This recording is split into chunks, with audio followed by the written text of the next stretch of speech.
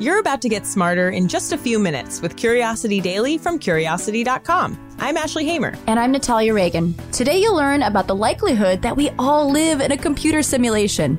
Then, author Thomas Costigan explains how geoengineering might help cool the planet and save the world. Let's save some curiosity. So, 2020 has been wild. And while there are plenty of reasonable evidence-based explanations for it all, it might be tempting to wonder if this is all a bit, artificial? A test of sorts, or perhaps a simulation. Well, two physicists have just released a theoretical exploration of that last possibility. And their findings? Well, they're surprising.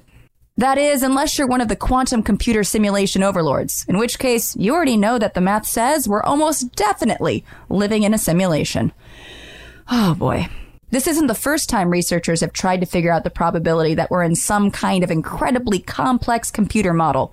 One problem researchers have dealt with in the past is that classical computers, which include practically every computer that's ever been built, aren't very good at simulating phenomena at the teeny tiny quantum level.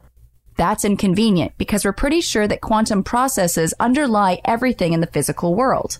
That's where this new research comes in. While no one has really proven that quantum computers can solve problems that classical computers can't, like simulating the quantum phenomena that make up the universe, the evidence is mounting. This increasing possibility prompted these two Canadian physicists to revisit the question. Given that quantum computers are a thing, what's the likelihood that we're all living in a simulation? They start off with the fact that if a kilogram of matter were used as efficiently as possible in a quantum computer, it could do about 10 to the 50th power calculations per second. A human brain also weighs a kilogram, and it can perform something like 10 to the 16th power calculations per second. That means a quantum computer could be something like 14 septillion times more powerful than a brain of the same size. And FYI, I cannot overemphasize how hypothetical this is.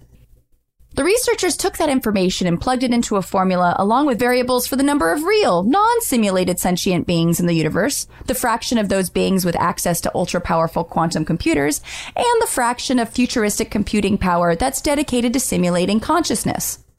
They obviously couldn't plug any numbers in for those variables, but the researchers came to a couple of interesting conclusions without any empirical data. See, those hypothetical computers are so ridiculously powerful that it doesn't really matter what the numbers are. If any percentage of the computing power is dedicated to simulating consciousness, then we almost certainly live in a simulation. The only way this whole thing might not be the Matrix is if none of the computing power is put towards simulating consciousness. But that possibility is almost harder to believe. That leaves us with two possibilities, according to these physicists anyway. Either some super advanced alien civilization is toying with our simulated society this year, or our would-be overlords are so ethical that they've chosen not to simulate existence at all. Of course, this could all be real life we brought on ourselves. When you put it that way, the simulation hypothesis is downright comforting. I don't need to tell you that we're facing a climate crisis. You just need to take a look at the news to know that. Storms are getting stronger, droughts are getting longer, and fires are getting harder to control. Sometimes it can feel like the problem is just too big to take on. But our guest today says there's hope. Scientists are finding ways to change the weather and cool the planet. It's called geoengineering, and it ranges from small changes to the ways we build our cities to large-scale technology that honestly sounds like the stuff of supervillains. Thomas Costigan is a New York Times bestselling author and journalist, and the author of the new book, Hacking Planet Earth: How Geoengineering Can Help Us Reimagine the Future. And in our conversation, he told us about one of the most surprising pieces of technology he witnessed when writing the book. Geoengineering itself is basically the mass-scale intervention of the climate through artificial means, like us doing nature's job for her, to thwart the effects of global warming. Part of that is, how do we do it? How do we get involved? What technologies are there, and what types of possibilities are there? And there is a Swiss scientist, Jean-Pierre Wolf, who has created a laser that is more powerful than all the nuclear weapons on Earth that can reconstruct water molecules. So that means if you shoot it into clouds, it can make water molecules cluster closer together, thereby increasing the possibilities for precipitation, or make them disperse, and thereby creating more possibility for drought. It can also create a lightning strike, which is a phenomenal possibility. So there are these technologies that can redirect the weather, and if you start to redirect precipitation patterns and things like that, we can start to have some solutions toward climate change when the effects are really extreme storms, floods, etc., all the things that we've seen. So fascinating stuff. But it's not all lasers and cloud zapping. Thomas told us that geoengineering also includes analog solutions, like building our roads and roofs with light colors so they reflect more heat back into space. You can make clouds do the same thing by injecting them with aerosols that make them brighter. He told us about one proposal to drive autopiloted yachts across the ocean to spray seawater up into the atmosphere where it would brighten clouds and cool the water around coral reefs. Pretty impressive stuff. So, what's stopping us? That's what Cody asked him. Would you say the biggest hurdle right now is policy, regulatory, getting people to agree on how we do this ethically? Or is it the science and tweaking that and making that precise? That's what's stopping us? I think there's another factor here, too, and it's awakening the private sector to these possibilities so they can get funded, and they have the means. Most of these tests take place on university campuses, and they just don't have the funding to continue. So we need to bridge the gap between the private sector and the science community, raise awareness, and then at the same time, that will allow us to take a look at some of the risks.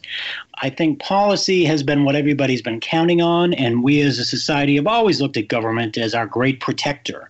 But increasingly, government isn't doing its job. And we need to step in with the power of technology, with the power of Silicon Valley minds, and bring the science community together and say, these are the solutions that we think are going to have the biggest impact.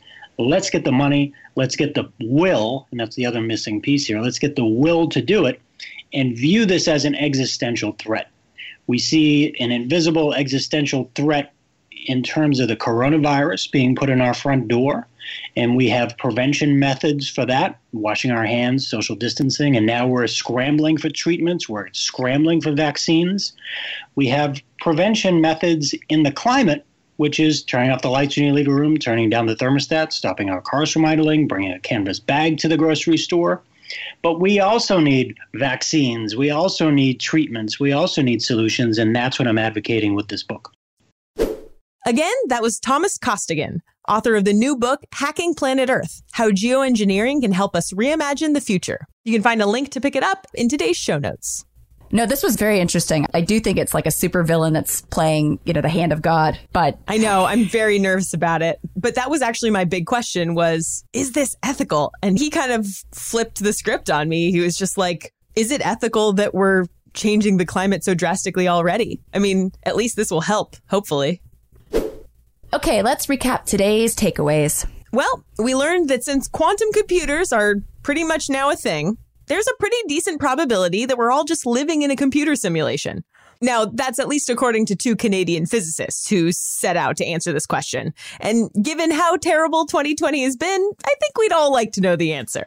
I mean, I'm not sure which is worse, being pawns in an alien's twisted game of simulation chess, or that humans are just reaping what we've sown. I, for one, am biased. I think the simulation hypothesis is silly, and I don't think it's as likely as scientists say it is. And the reason for that is that I think most of the people, although these are physicists, so this is different than my rule of thumb, but most of the people who are into the simulation hypothesis are computer people. And most of the people who say that it's not possible are physicists. And I feel like I would trust the physicists. They know how our world works. They know whether it seems like all of the little quantum processes in the universe could be programmed. And they don't think so. So I also think that aliens need to get a better hobby if this is what they're doing. I mean, come on now. Right.